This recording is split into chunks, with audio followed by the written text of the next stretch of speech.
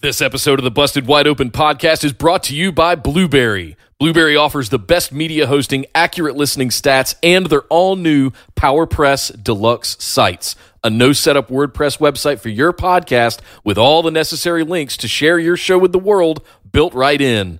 If you currently produce a podcast and are looking for a better host, or if you're looking to start a new one from scratch, head over to orbitaljigsaw.com/BWO and sign up for the best media hosting and a PowerPress Deluxe site to get your first month absolutely free. That's orbitaljigsaw.com/BWO, or just use the promo code BWO at checkout for your first month absolutely free. And now, enjoy the show. This is Jeff Gobb here at PWG. Tremendous. I don't even know the name of the show, but you're listening to Busted Wide Open.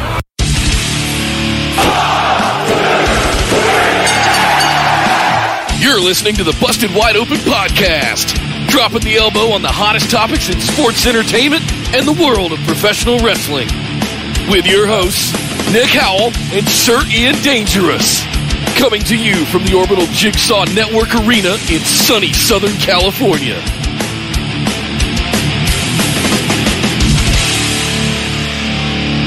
Welcome back to the Busted Wide Open podcast, our patron mailbag series, episode number 42. This is the Hitchhiker's Guide to Patron. I'm just kidding. Don't forget to bring a towel. My name is Nick Meaning Howell. of the universe.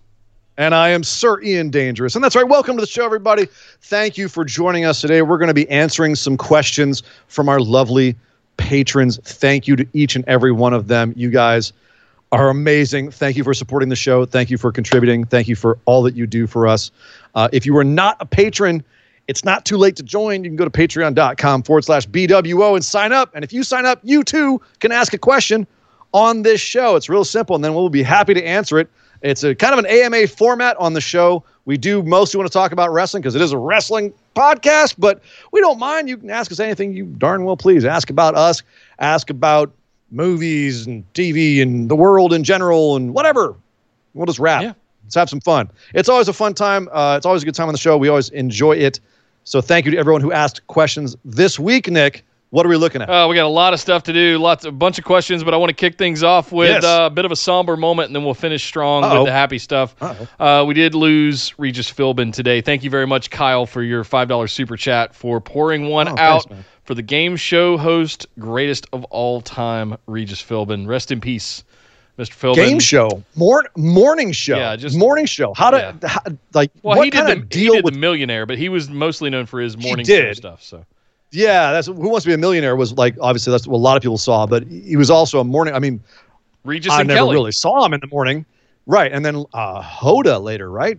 But I never really saw him in the mornings because I'm not a morning person. I don't know what devil he made what deal with to be able to get up and be that freaking perky at that early in the morning. But the only time I'm that perky in the morning is when I had a whole bunch of Monster the night before and I stayed up until 6 a.m. That's when I'm that perky and animated. I know he got a full night's sleep, so I don't. Hey, man. Mad respect. Rest in peace. Rest in peace. And thank you, Kyle, for the $5. Really appreciate it, man. We got a lot of stuff to do today. You guys know where to find all of our stuff. BWOpodcast.com for all the links, or they're in the description down below. Make sure you get into the Discord. If you want to ask your questions, head over and sign up for the $5 tier at patreon.com/BWO. Heads up again, twitch.tv/bustedwideopen. We're moving the live shows, including this one, over to Twitch starting next Saturday. So just a heads up. We're going to start putting that in the chat. We're going to put more links to it you can see it pinned to the Busted Wide Open discussion group at Facebook. We're going to put links to it in Discord, on Twitter, everything. You guys will start seeing more of that. So with all that out of the way, let's kick things into gear with with Edward. Starting us off, says, love the show. And Nick, I hope that shoulder is getting better day by day. It is. There's a funny little side thing here where I'm doing PT on other areas as well, things that I've neglected over the years. And when you get as old as I do, and you're as sort of in your computer chair for 8 hours a day as I am, things start getting a little ratcheted up. So I'm pulling a John Cena and focusing on mobility and flexibility. So there's knees and hips and back and all kinds of. We actually got to the point where we completely forgot about the shoulder. It is fully rehabbed. I think next week I'm in a month early. I'm pulling a Cena. I'm a month ahead of schedule, and we're probably going to do a little. Come back for the Rumble early. Yeah, yeah. We're going to do a little bit of throwing next week. So we'll see. We'll see just how good the shoulder is. But we'll keep you guys. Thank you for the shout out. I appreciate it. Nick's going to come out of this being able to do the splits. He's going to be so flexible. Right. Yeah. It's a good thing it's doing well. That's his self-pleasuring arm too, guys. Oh, so come on. He's got to get this. Got to get it rehabbed as soon as possible. Wow. Come on, got to get back to business. Went there. Holy smoke. Okay. My question is, how did you guys feel about Keith Lee relinquishing the North American Championship? Do you think that him actually defending it and dropping it in a match would have tainted his NXT Championship? I thought he could have dropped it in a triple threat, 2 falls match, and then retained the NXT title in the same match. What say you? Yeah, that's one option. Totally. I do. It did feel on paper too soon. It felt arbitrary. It felt silly to have all this build towards the double title and then for him to just kind of arbitrarily relinquish it. They did a good job of explaining it. Keith Lee sold it really well. And obviously, it's why mic work is so important in this business. Is talking people into seats is one of the most fundamental aspects of pro wrestling. Yeah. and honestly, a lot of combat sports in general these days. Right.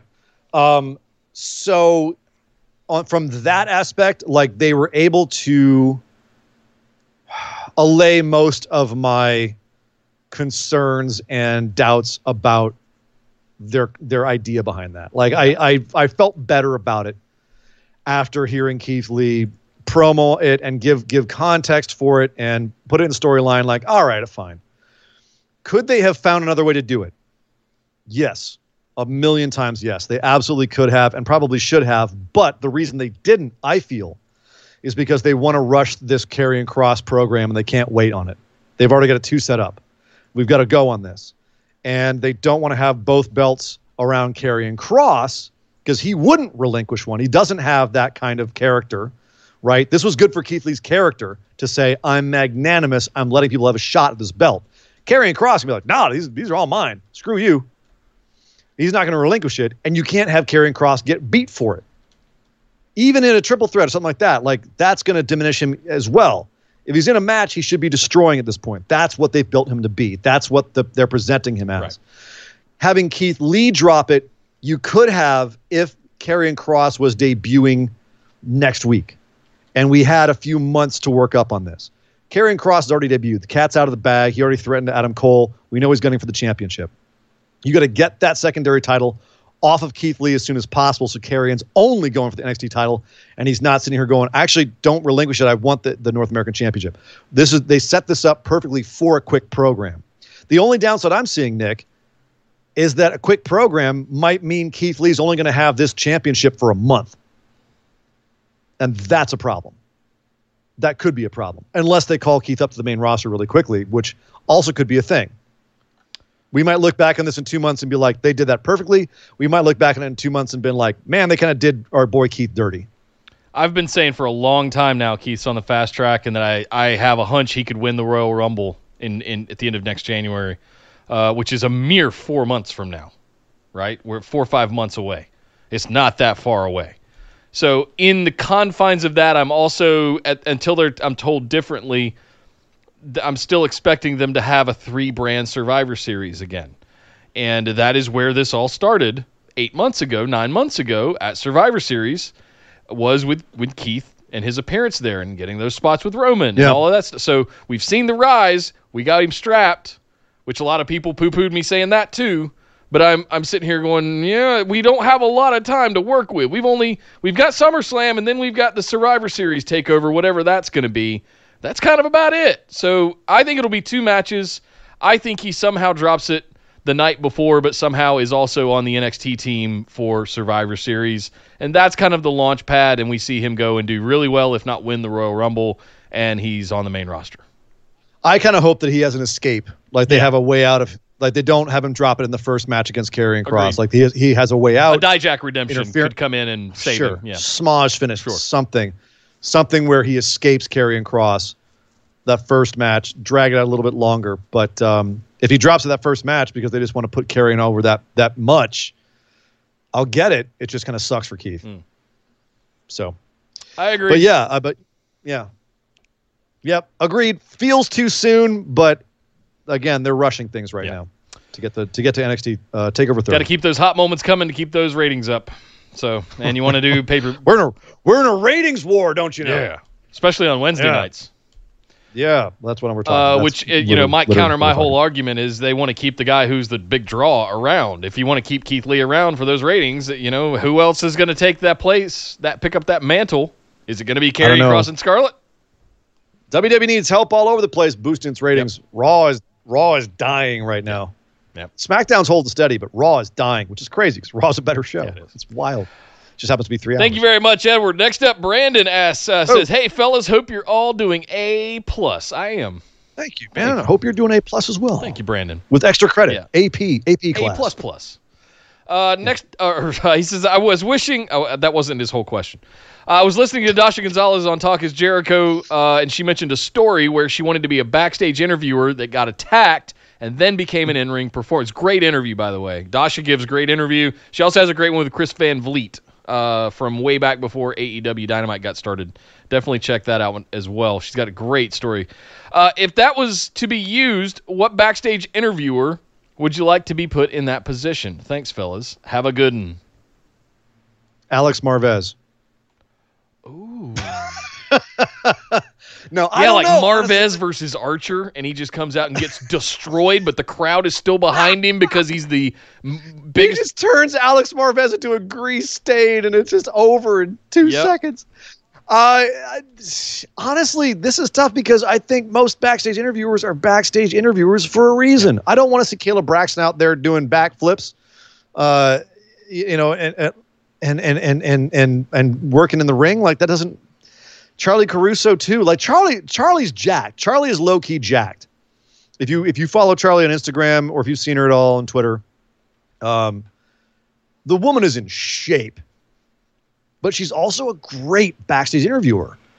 And this is kind of the problem, and you can kind of see this across the board. If someone's in a role, it's hard not to see them in that role. Yep. And this is what we see a lot of times with people in WWE. They fall into a character, and Vince can only see them in that character going forward. It's hard for them to break out of that. And it might be even harder with interviewers where you're not seeing them actually work in the ring. There's no way we know if was Dasha Gonzalez a good worker, or did they decide to make her an interviewer because she wasn't a good worker? And they're like, you're better at talking than you are at giving someone a suplex. Yep. You know what I mean? I do. So, and I think a lot of these ladies are hired as having TV experience or previous hosting gigs and things like that. I look at Sarah Schreiber, former hostess. I look at a Mackenzie Mitchell is coming out of a communications degree and things like that. So there's Sarah Schreiber kills me. She kills me because she seems like a lovely person. And every time I've heard her talk, like just normally, she seems like she's smart, got a head on her shoulders, good person. And then, God damn it, she is the most robotic freaking. Her transitions are the most robotic transitions. Of strong words from Sheamus, and now here I am standing with AOP. I'm like, you woman, you're killing me. That's one thing that made Renee Young so good was she actually seemed like she was living it. Charlie Caruso feels like she's living it. Yeah. She's like, wow, I can't believe Sheamus said that. Well, I'm shaken up, but I got to talk to AOP. They're here with me right now. Right? She had an emotional transition. Sarah Schreiber's just like, I am here, and wow, I cannot believe what just happened in the ring. Now I am talking to AJ Styles. It's not that bad. So it's pretty bad. And again, like, I don't want to disrespect the woman. She's working hard. She's making that money. But she seems like a lovely lady. There is one that has done this that comes to mind, and it's Melissa Santos over in Lucha Underground, who has made that transition from ring announcer / interviewer that had a storyline that led to her being an in-ring performer. So, but that's dangerous too. She showed how dangerous it is. You get in the ring, next thing you know, you're burying Brian Cage's baby. Yep. It's just one thing to the next. That being said, Brian Cage has got her on some workout regimen. She went from being in reasonably good shape to now she's in like scary good shape. Like even Charlie Caruso looks at her and goes, "Damn, woman." Well, when you're Brian Cage, you have to go to the gym 17 times a day. So it's like how they hang out. In quarantine, when you're that big and that you have to maintain that level of physique, you have to build a home gym. And you live in the gym. So obviously, yeah, she's going to pick up on a lot of that. Plus, she's always been that kind of fit anyway. So she's been kind of fishing up, but not like this, man. No, that's a good point. Fair enough. You've seen her lately. Woman is ripped. Kyle with $2 in the super chat says Charlie Caruso versus Zelina Vega with Angel Garza in a shark cage. You know, I wouldn't be too mad at that. Angel in a shark cage. He just picked the lock. And you know how he'd pick the lock. It would just shatter in the presence of the Garza dong. Yeah. Oh, Dukin! Don't make me use my key, Locke. Locke would be like, ah! I will kill myself. There's one example for you, Brandon. There's been a couple. Didn't Lillian Garcia have a thing where didn't she get in the ring once for something? I mean, we've also had like commentary get in the ring. You know, Michael Cole mentioned on SmackDown this week. Yeah, I was a competitor and I retired undefeated. I was like, yes, in the worst match ever at WrestleMania. Right. You know, obviously Jerry the King Lawler doesn't count. He was a wrestler first, but you know, Jim Ross has been involved in in-ring stuff. Like it happens. And you know what? It's very rarely, if ever, good. Jonathan Coachman.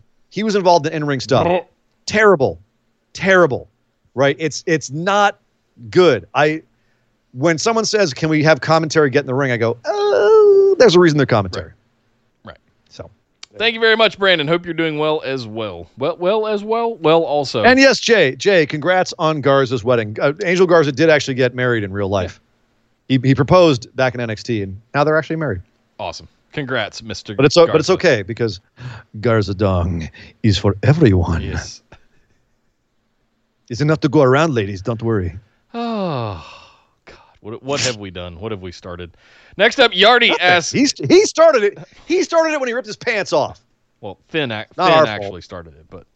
Well, that's true. Yardy says, "Hello, lovelies. I hope everybody's having a great weekend." Same. I'm sorry to interrupt, but did you notice that Finn came down to NXT right when Angel went up to the main roster? They couldn't have that much dong on one brand. They were like, "This is too much. It's too much. We can't." The people will be passing out in the crowd. Ladies, men, just I got the vapors. Oh my goodness, that man put that package away. Stop! He's thrusting it at me. Oh my soul! I think we might have to make a T-shirt. Garza Dong is for everyone. Only if he approves. All right. Only if he approves. We'll hit him up. Be like, hey man. So we like talking about your dong on our show a lot. Yeah. Your bulbous package.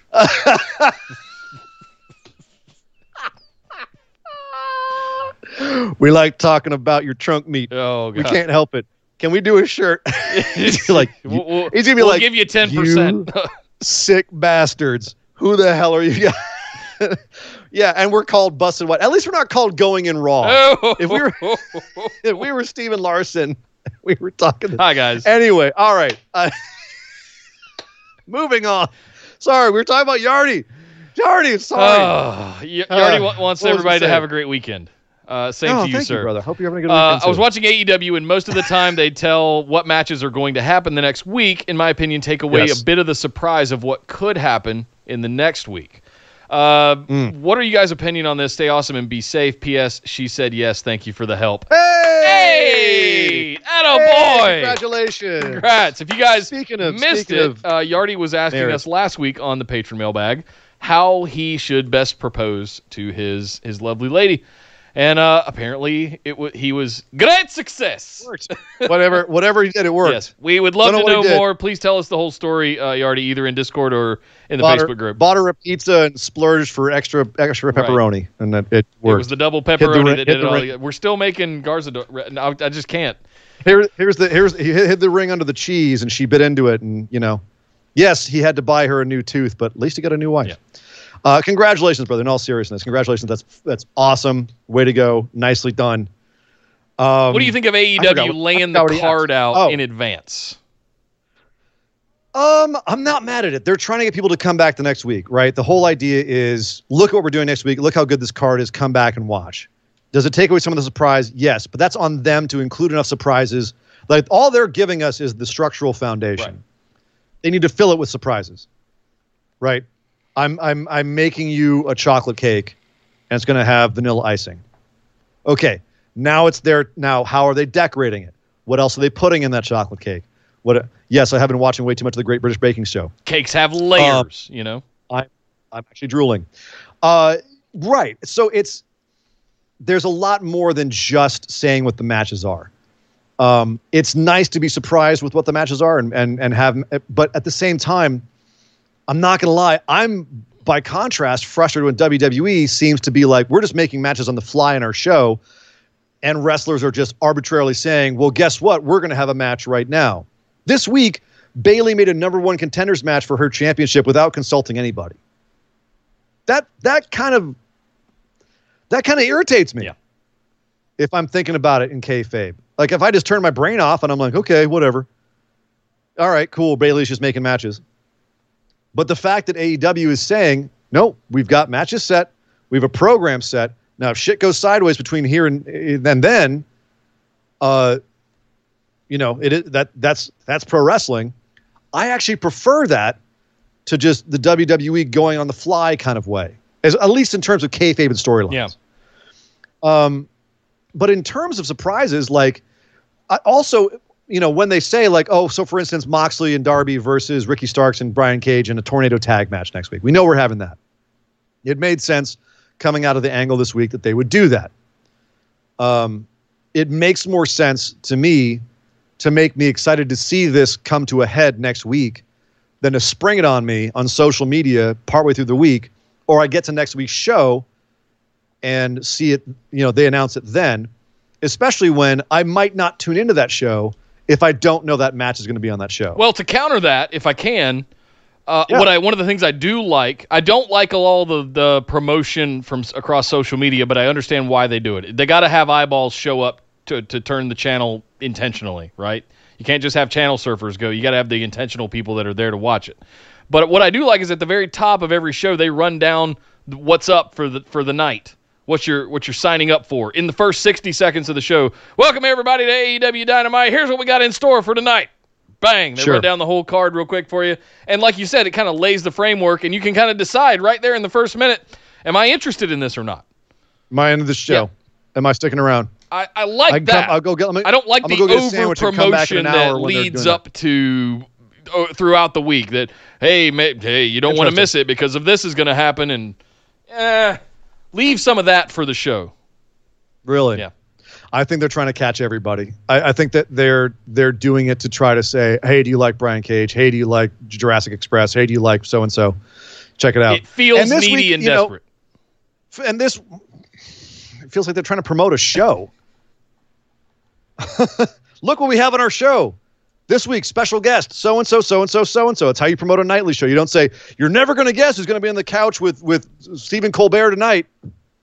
It's, we're going to have Regis Philbin on the show tonight. Oh, wait, no, you're not, because he passed away.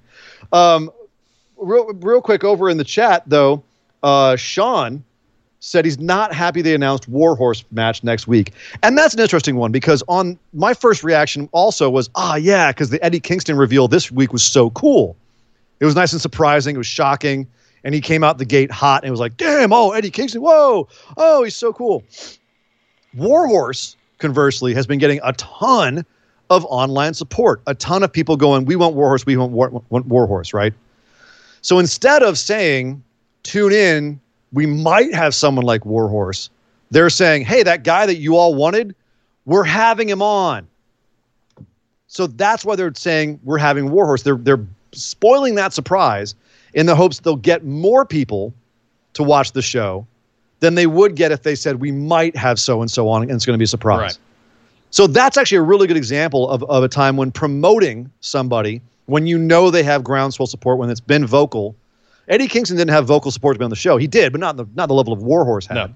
Right? I actually thought Warhorse was going to be the surprise to open the show this week. And look how that worked out. Eddie Kingston got a ton of attention in hindsight when people saw him and went, oh, crap, who's this guy? Whereas Warhorse is already getting so much attention, and now they're going to tell everybody, hey, he's going to be on the show. Come check it out. Everyone's like, oh, they did it. Yes, we'll come watch. Do we lose a surprise? We don't have the surprise of it. Oh, my God, it's Warhorse. Yes, but they get more viewers. Yeah. And they capitalize on that momentum. Yeah. Thank you very much, Yardy. Hope that helped, and congratulations again on your lovely fiance. Next up, Martin asks, hello, gents. This has been a hard week for me mentally, but the Discord mental health server has helped loads, as has listening to the shows, so thank you both. Thank you, Martin. That means the world, man. I'm glad you're getting some benefit out of that. Seriously. And thanks to everybody that goes into that channel and talks to everybody and participates in those conversations. Yeah, you guys Thank are you. awesome. That's exactly what it was created for. Due to being kicked out of our house last weekend, I need to save as much money as I can to get a deposit for a flat. Man. So this is going to be my last question for a while, so I figured I'd make it a half decent one. Vince comes... Dude, before he gives the question, Nick, I'm sorry to interrupt, but hey, Martin, dude, be well and man, we will be here, brother. Yep. The server will be here. We'll be here. Best of luck, best wishes, man, and I hope that everything works out as quickly as possible. And it's a really rough time out there right now, so just sending lots of love your way, man. Absolutely. Seriously, like, damn. Yeah. I wish I knew someone in England that could give you a flat. I don't. But hope it works out. Yeah. Let us keep us posted. Let us know how things go, man. Please, and totally understand about the question, everything, dude. Totally understood. So he says, yes, his question. Vince comes to you, Sir Ian Dangerous, and says you have an unlimited amount of money and total power. I buy Martin a flat. I buy him a flat with that. I'm sorry. Unlimited amount of money. And a total power over the division. Make the best tag team division in the world. You can each choose 2 teams to add to WWE. Damn. Does it have? It has to be like them right now, right? Because I would take Young Bucks 5 years ago, but I don't know if I'd take Young Bucks now. If that makes sense. My gut wanted me to take Gorillas of Destiny, but they've kind of turned into just a more dickish version of the Usos. Ironically, I'd take the Briscoes over. Oh, that's a good point. Yeah. I mean, you had the Revival. And you let it go. Right. The Revival, Killer Elite Squad, if you reform them, Davey Boy Smith Jr. and Lance Archer. Oh, God. Would be a sick tag team to bring to WWE, and Vince would have a hard-on for them.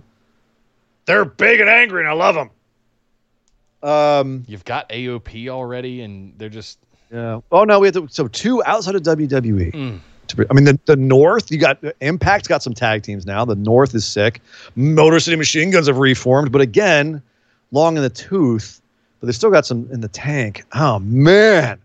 It's funny because he asked this question because it is, and largely thanks to the Young Bucks having that, like, we're going to bring back tag team wrestling mentality for the last number of years. Everywhere except for, I'd argue, New Japan is having like a hell of a tag team renaissance. Even WWE is begrudgingly holding on to some really good tag teams. I would argue the New Day might be one of the greatest tag teams in the world. Yeah. They might be one of the greatest tag teams of all time in a Freebird style. And actually, I would love to hear everyone's thoughts on that in the Facebook discussion group. Is New Day one of the greatest tag team combinations, Freebird style, of all time? Because I think they're in the conversation. Totally. They have to be in the conversation. They're 9-time champions now, right? Yeah, so look at WWE's tag teams. Like, yes, we're saying, like, right now SmackDown has been just devastated because of injuries and whatnot. You still have some monster tag teams in that company. Yeah. Monster tag teams. And just on main roster, let's not even talk about NXT. So New Japan is actually the place, ironically, where the tag team division is the weakest. Yeah. AEW, as we were saying earlier, has like 16 viable tag teams. Impact's got like 8. Yeah, I was going to say 6, 7. But yeah, 8. Yeah, now that I'm thinking about it. 8. Slater and Rhino. Yeah, now we got that. Yep. They're back together. So, and again, that's not even including NXT, which has a bunch of tag teams that we barely see. And that's NXT UK, right? The Grizzled Young Vets. So we got, I mean, it's a huge, huge world out there for tag teams. So let's Nick, can we pick 2 each to bring to WWE with their respectable tag division? If that's the stipulation, I'm not sure. I would do something else where I unify the tag team titles and make it across all 3 brands, maybe even UK as well. You have total power over the division, apparently. Yeah, right? so that's the first thing. If I have total power, that's the very first thing I'm doing is I'm getting rid of the brand split across the tag titles. And I'm going to unify NXT, SmackDown, and Raw, just like we have the women's tag titles, and make them defend them across brands. And now you have a sort of mega tag division across all 3 brands. And really, and it's really highlighting how terrible the brand split is during quarantine. It's all being shot in the PC. It's all in the same place. You can't really tell the difference other than the colors of the set and the signage. And right now would be a perfect time. We're going to be in this for a while. Right now would be the perfect time to do a sort of unification of some sorts like that. So that would be the first thing I would do. And then if I had to pick 2 people to bring in, I would be looking for younger teams who are like you. Yes. You mentioned the Briscoes. They're not exactly a young team, but they're very hot right now. They've been around forever. They're very hot right now out amongst the do I say purist wrestling fans like the but same with Motor City Machine Guns. Yes. They're not young either, but they're really hot right now. But Young Bucks, they're really hot right now. They're not young either. They're no longer the Young Bucks. They're just the Bucks. Yeah. You know what I mean? Like, I don't know if I'd bring in any of those teams if I wanted to create the best tag division in the world. I might bring in a younger team. Yeah. I'd bring FTR back for sure because they are so committed personally. Those guys are so committed personally to making tag team wrestling great that if I had total power over the division, I could bring them back with the caveat that, like, you won't be treated the way you were last time you were here. You know what I mean? Those guys, because they truly believe in tag team wrestling as a style of wrestling, I believe they'd be an advantage to any division. So I'd 100% have to take them back. Yeah, and Will made a good point. Butcher and Blade would actually work better in WWE than AEW, I believe. They would, but when I think, all power over the division, I don't think about WWE style. Yeah. I'm just talking about, like, to add to the WWE tag team division, which is already so strong, what other 4 teams could I bring in that would be really strong? Butcher and Blade would be really strong, but in a kind of Gallows and Anderson way where they're just kind of there. Yeah. I don't know if Gallows and Anderson really do bring that much more to a tag division. Well, this is kind of my point is take AEW's tag division that we rave about and split it in 3. Right? It's an apples and oranges comparison because then if you unify WWE's tag divisions across all 3 brands, you've probably got the same amount and the same amount of depth in a tag division as AEW has, if not better. Sure. So that's kind of. But that's not. I understand, and it's hard to do this, and I constantly hear the talk about AEW's tag division, and it is amazing the roster that they've nailing. Yes, amazing. But I'm nailing your feet to the floor.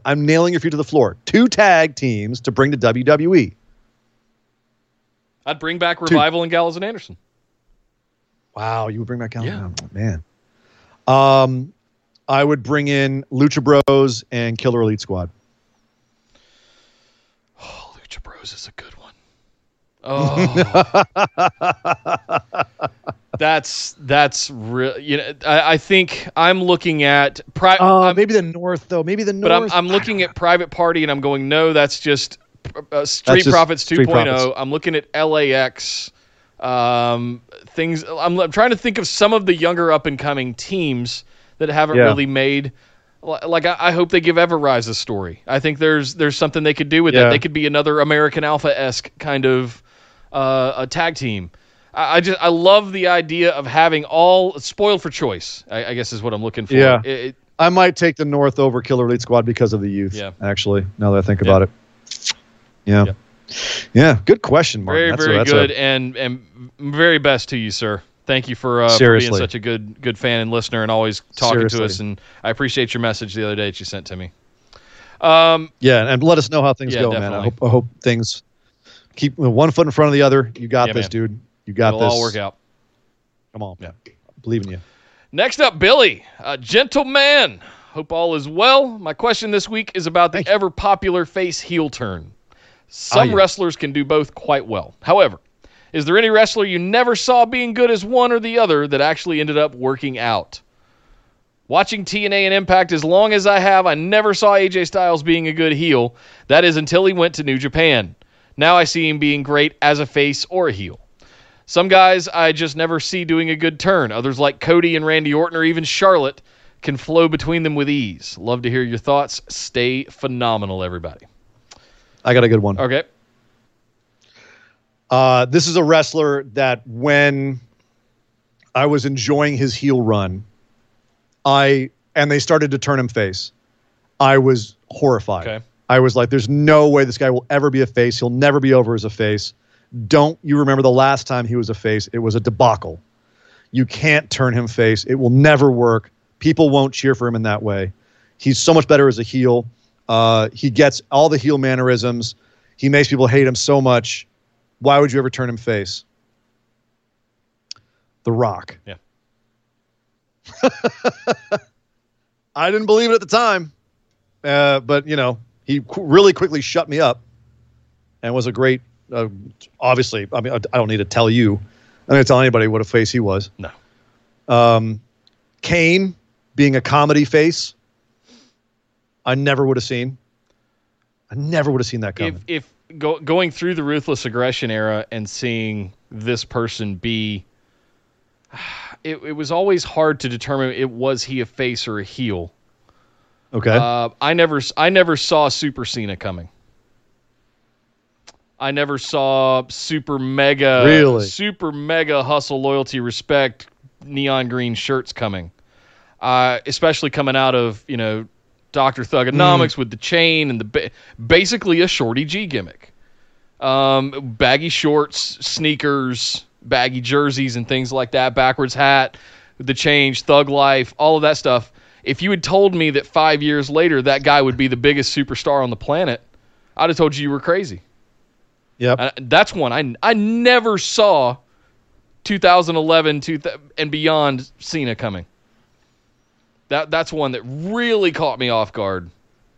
I mean, I got a big one that caught everyone off guard. Say your prayers, eat your vitamins. Can kiss my ass. Hulk Hogan. That blew everyone's mind. Talking about going back and forth between. We talk about a guy who was the ultimate babyface, like Vince McMahon's Superman, and then became the ultimate heel. There's a reason that ring was filled with trash by the end of his promo at Bash the Beach. Yep. That was a huge one. Arguably biggest heel turn of all time. Yeah. And then making the triumphant return to face The Rock. Hollywood. And then turning in the ring. And then the turning. double turn. Yeah, just. Oh, a single turn, I guess. Never would have seen. Rock didn't never turn. would have seen all that stuff coming out of if you were just into say your prayers, eat your vitamins. Hogan. Right. More recently, I never thought Sami Zayn would work as a heel. Yeah. I was shocked they turned him heel. I couldn't imagine him as anything else but a babyface. And conversely, Kevin Owens as a face is weird to me too. Still doesn't like I get it, but it doesn't quite compute. Kyle says the Dominic stuff on blindsided me with Eddie. King Booker was also hard to see. I think those are two good examples as well. Yep. Yeah, that's pretty good. Eddie had a couple of turns that were a bit shot. I don't know. By the time that was all going with Eddie, I'd seen him kind of go back and forth enough times where I believed it. Yeah, I'm trying to think of who else. I never thought Daniel Bryan would have been a heel. And it was short. It was short-lived, but it worked. Yeah. It grew on me. It was great. If you watch some of his early stuff, like he's been heel. He's been going back and forth in WWE. Like yeah, no, I agree with you. I'm talking about that run after Team Hell No, the run up to Occupy Raw, winning both the championships. Like after that, like you can't turn that guy heel, but he did. Right. Somehow. Man, I'm trying to think. I'm thinking of Ring of Honor. I'm thinking no one's really popping out. Those are all the big ones that just popped out at me. Yeah. Roddy Piper. Never thought he'd be a face. No. But he seemed it worked. Yeah. Good question, Billy. Really good. Yeah, one. that's gonna be. I'm gonna be thinking about that one for a while. That's gonna haunt me all night. I'm gonna be like, let me run down the entire roster of every promotion since the 80s. Yeah. And 4 a.m, you're gonna see a post from me on Facebook, the Facebook discussion, going like, "Oh God, this person, of course." We never did get. I never saw China as a heel, but oh my God. We all kind of, and I think everybody collectively wanted to see Cena turn again at some point. That would have been an interesting thing. And there was a brief time that Lesnar was face. And it was weird, but it worked. Because you're cheering for a monster. Are you talking about Boombox? Beast in the Box? No, it was Beast in the Bank. It was after Seth stole his title. He was kind of like I guess he beat up everybody. I'm trying to think when it was. It was around then. It was very brief. But people were cheering for him as a face. Maybe it was after he killed Cena. I got to go back and look. Yeah. Right around then. I think that was mostly coming from people's hatred of Super Cena at that point, and Brock killed him, and everybody was like, "Yay, thank you!" face by proxy. Right, exactly. Will says Triple H as a face never works. You know what? I gotta disagree with you because I was the biggest Triple H mark around the year 2000. He came back from his injury as a face, and I popped like crazy when he came out to Madison Square Garden. I maybe could see if like you're talking about long term, like they couldn't keep him a face. But man, yeah, I cheered for that guy like crazy back in the day. So he was a face to me. Still real to me. Thank you, Billy. Next up, the innovator of the moment of positivity himself, the mop man, Mr. Sean Clark. Hope every one of you out there, God, this is why he's the mop man. Hope every one of you out there find yourselves doing well, being loved, and being happy. Thank you, Sean. Thank you. Too often, those are tough to find, but never stop looking for them around you. I promise they're there. Well said. So what are your favorite younger life memories? Mine would be that I was at the show in Grand Rapids, Michigan, where The Rock delivered Stone Cold's eulogy, and Stone Cold drove the monster truck over the hearse. Much love, fellas. Nice. In Charlotte, we got a lot of wrestling in Charlotte growing up in the 80s, and a lot of it was territory-style stuff where it was more about the names than the brand. So we would have we had Charlotte Coliseum, which before you ever had where the Hornets played in Charlotte, you had Charlotte, the Checkers, the little hockey team plays there now, but it's still there on Independence Boulevard. Charlotte Coliseum, we had Dusty Rhodes come through, we had Ric Flair come through, and it was set up like I remember in the newspaper as a kid going at the back of the sports section, it would look like old boxing promos. You know what I'm talking about, with the flyers where they would, there would be like a half page or a full page ad, and it would say like Ric Flair fighting Iron Sheik or Dusty Rhodes fighting like it would be those kinds of sort of either Mid-South guys or what would eventually, just territory stuff coming through Charlotte. Charlotte was a hotbed of wrestling in the 80s. Sure. With Atlanta.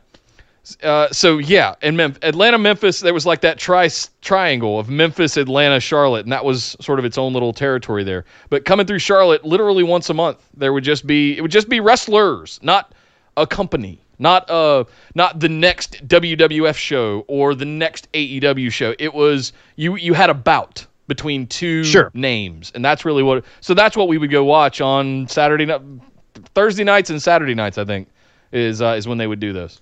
That's probably one of my like youngest memories of wrestling. Good stuff.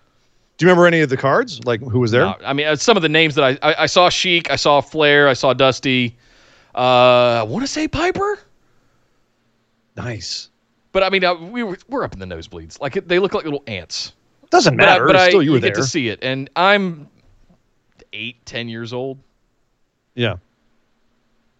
But mostly we went there for the monster truck rallies, and then Sunday. Exactly. Yeah. They had to clear the ring out on Saturday shows because Bigfoot and coming through the next day. Yeah. I went to one monster truck rally when I was a kid, and it was pretty brief, and I barely remember it. It was when I was really young. But that's the thing is, I'm a West Coast kid. I grew up in the Bay Area, and pretty much the only wrestling you have there is at the Cow Palace. Yeah, legendary place. And my parents were not wrestling fans. I was sneaking in the wrestling on Saturday mornings to watch it. I never went to a show when I was a kid. My parents were taking me like the Ice Capades and Ringling Brothers Barnum and Bailey Circus and the Renaissance Fair. Like, I wasn't going to wrestling shows. I went to the dog show one time, or car shows. We go to lots of car and boat shows, right? Didn't go to wrestling shows. Yep. So I actually did not see a live wrestling show until the late 90s when I took my own ass. See a wrestling show. You know, it would be one of those things where like I was raised in a household where I would get caught watching wrestling, and the first thing I would hear was, you know, it's fake, right? You know, they're not really hitting each other. As my mom's walking through the room. So that was, yeah, I didn't see a live show until much later. There was no childhood live shows of wrestling, I'm afraid. Yeah, somebody take the initiative, put up a post up in the Facebook group or on Discord or something. I'd love to hear all of you guys' stories as well. Seriously, like there's a lot of great ones out there. What was your first wrestling show? What was your fondest childhood memory of wrestling? Something like that. I will never have kids, but my sister's got 2. And when they are of age, they go into wrestling shows. Yeah. My best friend in the world, Brian Hilton from Going in Raw, has 2 little girls, and they're getting into wrestling. Nice. We'll take their asses to shows. So I'm gonna pass it on to the next generation. But nice. Yeah, I didn't get to. Thank you very much, Mr. Mopman.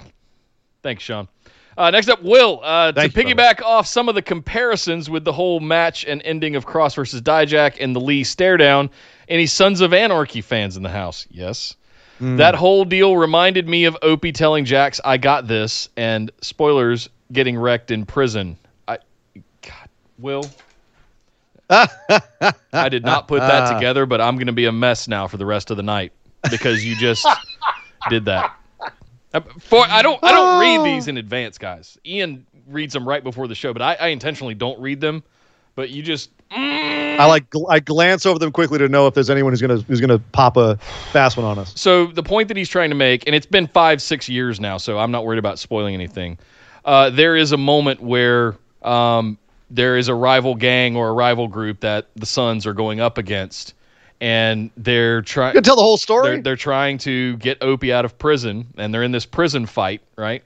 Trying to get out of prison. They're all in there, and that was one of the. There were several moments throughout that series, throughout that show, that were just. It's okay to man cry. This is okay. The ending of season 2 where they take his kid and things like that, right? So this one where Opie is basically, they're trapped. They can't get to him. They're beating him up, and Opie's locked inside of this solitary cell looking through some unbreakable glass, and he just looks at the leader of the gang and goes, I got this. Stop. You stay. And yeah, I did not put that together until you just said that, but yeah. Oh man, I thought this segment came close to that feeling and effect in the moment, and I also thought for a moment they were going to have Cross literally forearm Dijak into unconsciousness, a la Sons of Anarchy. What say you guys if you're familiar? Yeah. Well, that's what Nick says. Unfortunately, I only ever watched a few episodes of the show. I did try out for the show. I auditioned for the show back when I had a motorcycle and much longer hair. I would have fit in perfectly right now. You would have right now, yeah. And I can ride a motorcycle, There you go. There you go. You're ready. You're primed for it now. Yeah, totally. So 5-6 years too late. Oh well. I wish I had known I had that DNA in me to grow a beard like this back then. There are pictures of me out there pre-beard. You guys can probably find them. They're adorable. Yes.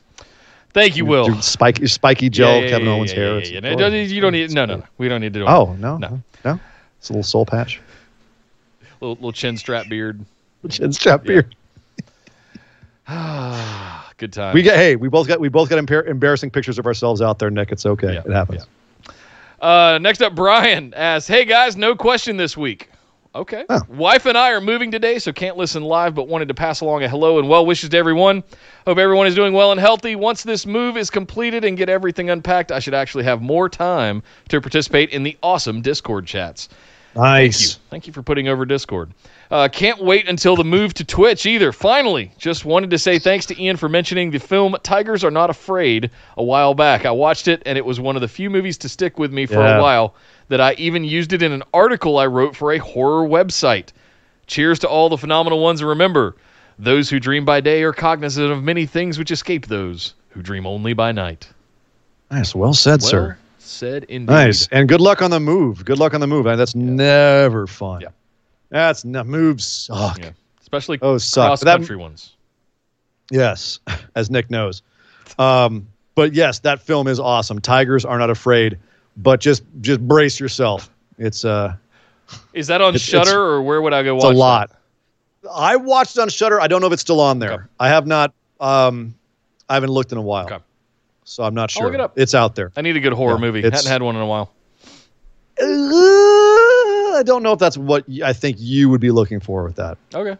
It's. I don't know. I don't know what you think about Okay. it. I'll give it a with an shot. open mind. Don't go expecting like a horror movie. Like did you see like Hereditary, Nick? It's on the list. I have not seen it yet, though. Okay.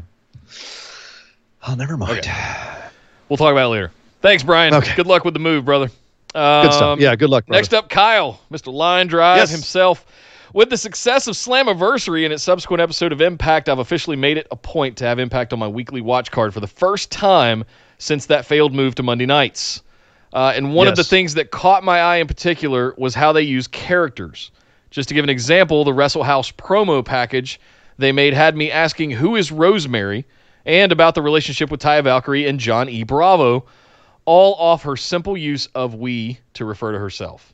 This led me going down this rabbit hole on YouTube to learn more about her history, which seems like what would happen if WWE landed the plane on any of Bray's characters. So my question this week is, what do you think of WWE? What do you think WWE and AEW could learn from how Impact presents and develops their characters, particularly with the likes of an Abaddon, Dexter Lumis, or Fiend, that start off visually striking in one note, but have to develop more layers to have that level of staying power like Impact has done with Su Yung, Susie, and Rosemary? Yeah, it's so weird to see Su Yung not be the evil undead bride anymore. But what a cool character arc. And agreed with the whole Rosemary thing. Like, people that didn't see that happen, and not many did because no one was watching Impact at the time, missed out on a really, really out there, like, Broken Matt Hardy or beyond level. And I think that's probably what inspired them, is that was, Broken Matt was doing his thing around that time that started. Right. So that probably inspired them to just go completely ham on it. Also, Lucha Underground was doing its thing at the time as well. And I know we bring it up a lot on the show, and probably people out there are like, oh my God, they're bringing up Lucha Underground again. But I really do think, especially with a lot of the cinematic stuff happening these days, that Lucha Underground is going to be looked back on as being a watershed in pro wrestling, and it's going to be highly influential and way before its time. Yep. It just wasn't managed by good business people. Correct. You can't pay wrestlers $4,000 a year and then tell them you can't wrestle for anybody else. That's not how it works. But that being said, you look at some of the way out there storylines in Lucha Underground. You look at Rosemary and Su Yung. Yeah, those are great examples. And when I look at Bray Wyatt, when I look at Dexter Lumis, Kyle, you're right where I'm at. When I look at Bray Wyatt and I break down his WrestleMania match, when I break down the Swamp match, I'm sitting there looking at other examples of times they've worked with characters in other promotions that they've landed the plane. It's possible to do. You can have a high concept character. You can have a really out there goony science fiction or fantasy or horror theme, and wrestling fans will go with it. We'll go there with you. Because I think a lot of the old school guys still think of wrestling as being, like you were talking about, Nick, where it's a card, right? It's an actual match. You have to be completely realistic. It's a bout. But it's not. It can be whatever the hell you want it to be these days. And wrestling fans are so used to just TV in general, we'll go down the rabbit hole with you. Yeah. I think about the Marvel movies. Remember the Marvel movies? Like when they started off, it was very much, it was just Earthbound, right?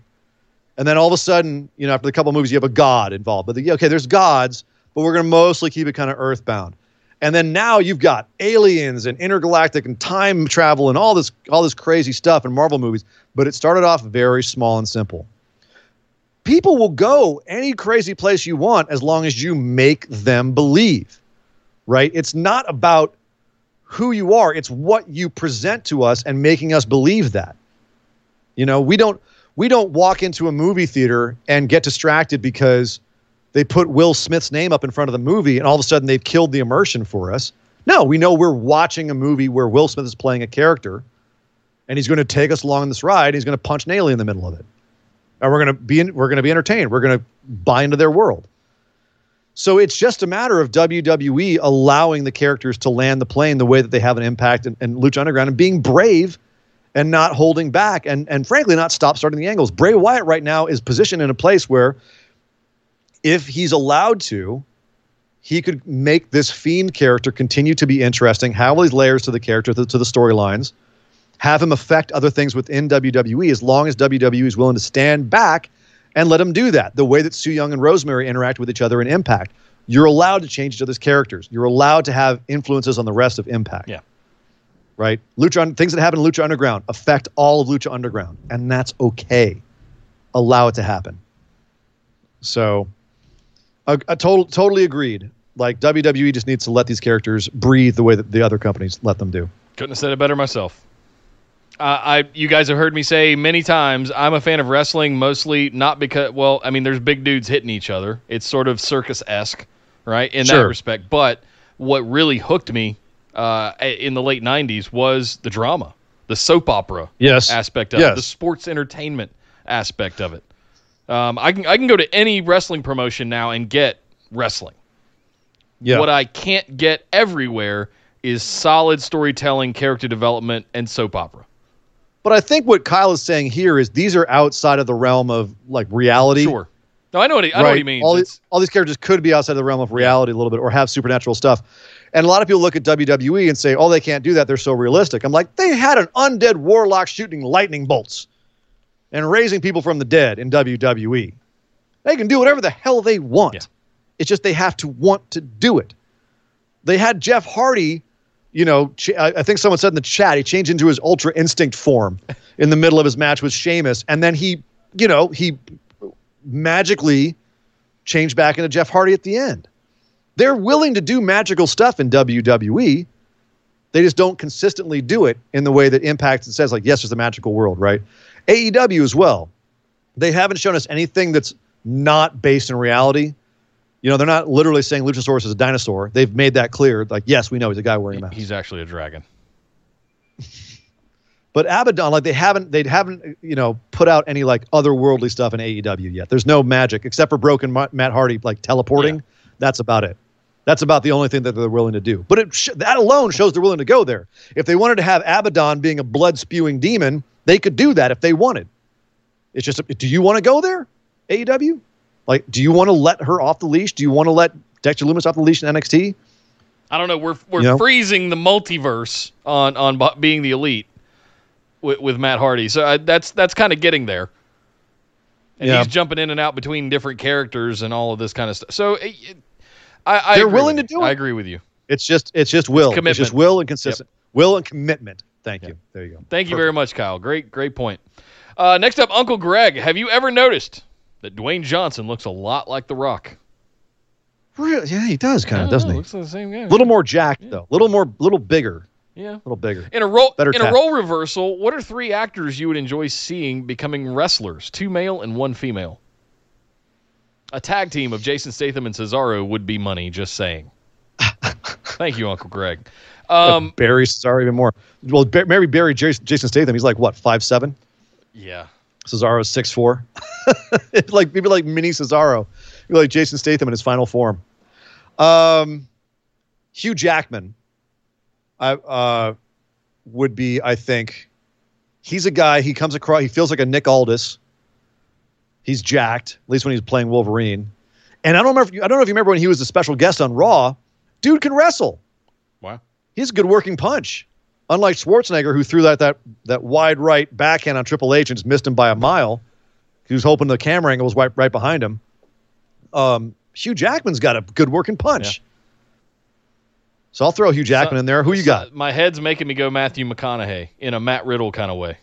All right. Like slow Texas, kind of just all right. And the minute he gets in the ring, too. He's lights out, right? He's a big fan as well. Yep. I've seen him mark out for stuff with John Cena and with The Rock. Like I've seen him. He knows his stuff. And if you've ever seen a movie called Reign of Fire with Christian Bale, Gerard Butler before he was Gerard Butler, and Matthew McConaughey. McConaughey's nearly unrecognizable. Yeah. Shaved head and a beard. Shaved bald. He looks like Stone Cold Steve Austin. Yeah. And he's jacked in this movie. You want to see Matthew McConaughey, how he would look as a wrestler? Go watch Reign of Fire. That's Matthew McConaughey as a wrestler. Kicking ass, killing dragons with a giant battle axe. Also, that movie's a lot of fun. It's movie's a ridiculous, badass movie. but it's a lot of fun. They didn't have the budget to do the third act properly. Yeah. The studio pulled the plug on them, so they had to make do. And as a result, the third act doesn't go as big as they wanted to go. Like but it's still a sweet movie. Yeah. Check out Rain of Fire. Okay, did we do we didn't do a female. We didn't do a female yet. Obviously, Charlize Theron would be the obvious choice. We were talking about her last week. But let's try and find someone else besides Charlize Theron. Oh, I got one for you. Oh, Okay. Come on, Nick. What's her name? She was a UFC fighter. She did some stunts, and she was in the running for Wonder Woman. I cannot remember her name. Gina. Come on, dude, help me out. You got me. I have no idea who you're talking about. Oh man, she's done a couple of little indie action movies, but she's an ex MMA fighter. Oh man, she would walk in and whoop Shayna Baszler's ass. I would love to see that. Not Gina Gershon. Okay. It's not Gina. Well, you can have her do anything you want, and I'll sit there and watch it. Oh God. Any fans of Gina Gershon and Jennifer Tilly, go watch Bound. Gina Carano. Gina Carano. Gina Carano, I do know. Okay, I'm sorry. Yes, I do know who you're talking about. Ooh. Yup. Ooh. There's my female. She's got the look. She's got the skills. She got the talent. Yep. I'm not mad at you. Yep.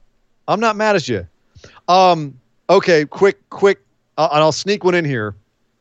What about Janine, and I forget her last name, Janine, the woman who played Vasquez in Aliens? Oh. Hey, Vasquez, you ever been mistaken for a man? No. Have you? Yes, I know she was playing brownface in that movie, but how badass was she? Kick your ass. God. Jeanette Goldstein. Jeanette Goldstein. Thank you. Yes. She was also the mom in Terminator 2 or the stepmom. Yep. And she was the one of the vampire leaders with Lance Henriksen and Near Dark. She did a ton of stuff. She was in Titanic. Anyway, neither here nor there. We're going off on a tangent. Yes. Very good question, Uncle Greg. Thank you for that one. Esme, the booby champ, is up. Hello, fellas. Hope you're both set well and safe. Heard a rumor that Vince wants to start pushing younger talent on the main roster. If I can be frank, it would seem that WWE... If I can be serious for a minute... Sorry. And don't call me Frank. Don't call me Lance Storm.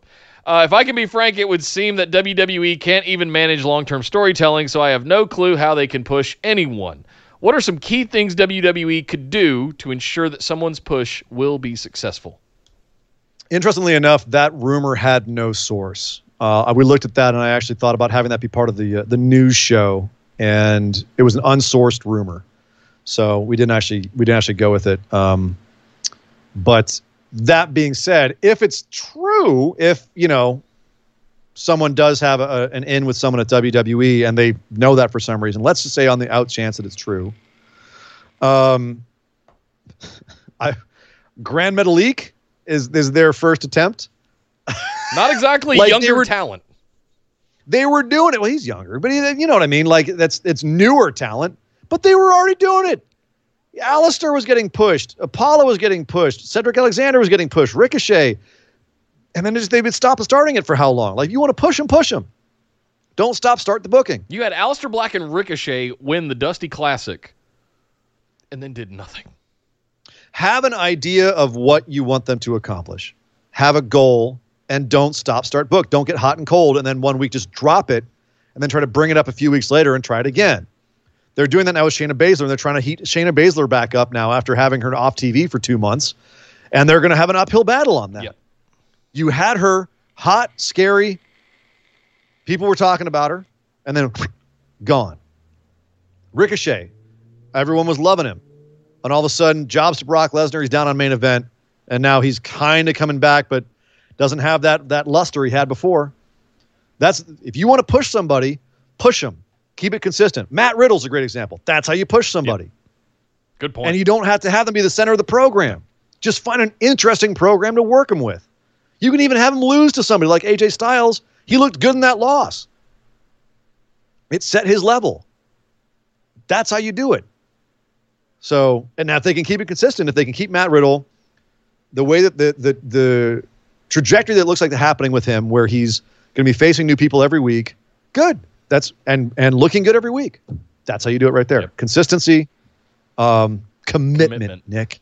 Commitment. Commit to it. Yep. And you know what? It's probably one of the ways that they got Bray to come back and to do the thing that he did. He probably marched in there and said, I will go all out on this, but I need 2 years, and I need you to commit to it. Right. And there was probably a backdoor handshake sort of agreement that, okay, show me what you All got. right. And he came out swinging last summer. And Show me here what we you are got. a year later.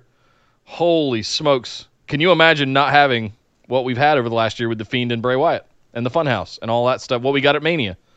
Like, holy smokes. Who would have predicted? Who would have predicted Bray Wyatt would be one of the biggest things in WWE right now? I wouldn't have. It's just commitment.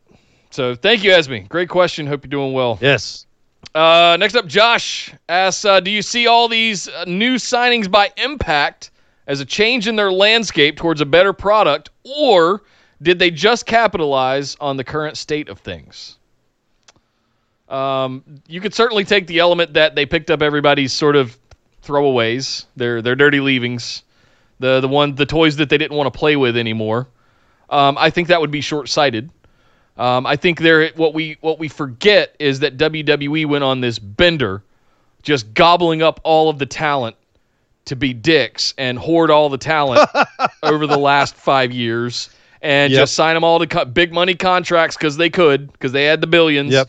And they just signed them all and then did nothing with them. So it was a big shock to me that they let a lot of them go, but at the same time, it kind of made sense. Like, I got it. Like, I understood why. Sucks. It does nothing. It takes nothing away from the people that Impact signed as far as their talent goes. It just, what you have to remember is that WWE went on that tear, signing everybody just to hoard it and keep them away from other competitors. What was Josh's question again? Was this a change? Was it a change in Impact? Was all the new signings by Impact a change in their landscape towards a better product? Or are they just capitalizing? Are they pulling events and gobbling up talent? Yes. Both. Both. Honestly, both. They're capitalizing on the state of things. The fact there's a lot of high-level talent people want eyes on, people will follow. They're taking advantage of that. They're also bolstering their product with some more talent. Yeah. So, and look, I mean, their ratings are way up this week. People are watching them. It worked. So I can't be mad at them for being opportunistic. There is the danger. There was always the impression that, oh yeah, TNA, it's a place you go when you wash out of WWE. There's the danger of that impression being there. But I feel like there's enough time has passed where there's some goodwill, and a lot of people have that goodwill towards people that were let go because there's the impression that WWE was misusing them or not using them at all. And not that they washed out, just that there wasn't enough room, like you said, Nick, because WWE was overstacked. So I actually think that Impact's in a great position here. Also, they're running shows. Ring of Honor is not. So they're also the only other game in North America besides AEW and WWE. They're the alternative to the alternative. They're in a great position right now to really bolster their views. And one of the ways they're doing that is by doing stunt hires that also, beyond being stunt hires, are actually good business decisions in the long term because they're good talents. Yep. So, loving that Impact's getting this right now. This is win-win-win across the board for all of us as fans. Competition All I do is win. Success. It breeds a better product. It makes everybody work harder. It makes everybody enjoy the product that much more, and it makes you take things seriously. When it was just WWE for the last 20 years, it was, we had Ring of Honor and TNA out there, and it was kind of watched. But it wasn't taken as seriously, I don't think, as what WWE was putting on. They were at the top of the mountain. Now AEW is giving them a run for their money. Legit. Like every single week is giving them a run for their money. And now you have Impact show up with this great roster as well and put on a baller-ass Slammiversary. Now all of a sudden you got 3. And now things start to get a little bit interesting again, because are we back at that 2010 time frame where Impact is kind of knocking it out of the park? Ring of Honor's got all the champs and all the big names that are the up-and-comers, and WWE is floundering a little bit. are we back at that sort of inflection point here again 10 years later where we have all of this talent coming up out of these lower brands? I don't. It feels like a big moment is about to happen. We're going to have more wrestling. Like you said at the top of the other show, Ian, we're in this golden era of wrestling. We're spoiled for choice. And there's even in a pandemic, there's still so much out there. Yeah. That's crazy. In the chat, Will said all but Anderson are former TNA Impact talent. They kind of know what to work with. Well, Heath never been right. there. But yeah, a lot of this is returning to the fold. Yep. So, and as a result, it's kind of like I'm welcome home kind of thing. Yeah, it's a good thing for us as fans. And yeah, if you haven't go watch Slammiversary and start there. It's a great starting point to begin your weekly viewing of Impact. Yep. So I've seen a lot of people come out this week and go, "Wow, Impact!" And their weekly show is really good too. Yep. There was good follow up. Yep. And that's the other thing. It's not just how you land the plane, but how you turn into the airport. Yep. Exactly. They did it pretty well. Thank you very much, Josh. Good question. And finally, someone who likes to pride themselves on being last, unlike Jacob being first. Marshall likes to come in, tie the bow on the show for us every single week. I love it. He says, no question this week. I just want to praise y'all and this whole community for keeping things so positive, even when it's tough sometimes. Love you guys and gals. Love you too, Marshall. Thank you, brother. Thank you, brother. Amen. Amen. I want to praise everybody too, and also send a lot of that love towards Martin. Apparently, he's having a rough time right now, so send him some love his way. Send love to everybody out there. Anyone who's having a hard time, much love from us. And thank you for listening, and thank you for hanging with us and being a part of this, because this is all of us in this together. Yep. So, thank you, Marshall. Well said. Thank you, sir. Thank you for the love. Love back, man. Definitely. Well, guys, it's thunderstorming outside, and I got to figure out how to go mow the grass in it, so we're going to get out of here. It's going to be a fun time. Hope everybody has a fantastic week. Oh, my God. Will coming in and dropping bombs. $20 in the super chat. Thank you, brother. Thank you, Will. I echo the thankful sentiments. Have a great weekend, everyone. You too, man. Thank you so much for that. You too, Will. Very nice of you, man. Thank you so much. We're going to get out of here, guys. Everybody have a great weekend. Go watch. What was the match you were talking about from Sengoku God? Watch Hiromu versus Evil. Hiromu versus Evil. Yeah. That's what I'm going to be doing tonight. Emotions. Woo. Emotions. You need more of them emotions like you got from Keith Lee and Dijak. You need emotions. I hope you've been watching New Japan. There's emotions going on over there. Oh, boy. Oh, man. We're going to get out of here. BWOpodcast.com. You guys know where to find all of our stuff. It's down in the description below here on YouTube. Make sure you're in the Discord. Heads up, we're moving to Twitch, twitch.tv/bustedwideopen. Make sure you're following us over there. We will be starting next Saturday, a week from today. So all of that good stuff. Get into the Facebook group. Follow us on Twitter and Instagram at BWO Podcast. And the namesake of this show is Patron Mailbag. And to get your questions in every week, head over to patreon.com/BWO. Sign up for just that $5 tier. You can ask your question every single week, and we will answer it right here on the show. Plus bonus episodes, Skype calls, all kinds of good stuff, or all kinds of exclusive rewards over at patreon.com/BWO. But my name is Nick Howell. You can find me on Twitter at Data Center Dude. And I am Sir Ian Dangerous. You can find me on Twitter at Sir Ian Dangerous. But my God! Would somebody stop the damn match? This show is part of the Orbital Jigsaw Network. For more episodes, subscribe to us on iTunes, Google Play, or Stitcher Radio. For details and show notes from each episode, check us out, orbitaljigsaw.com.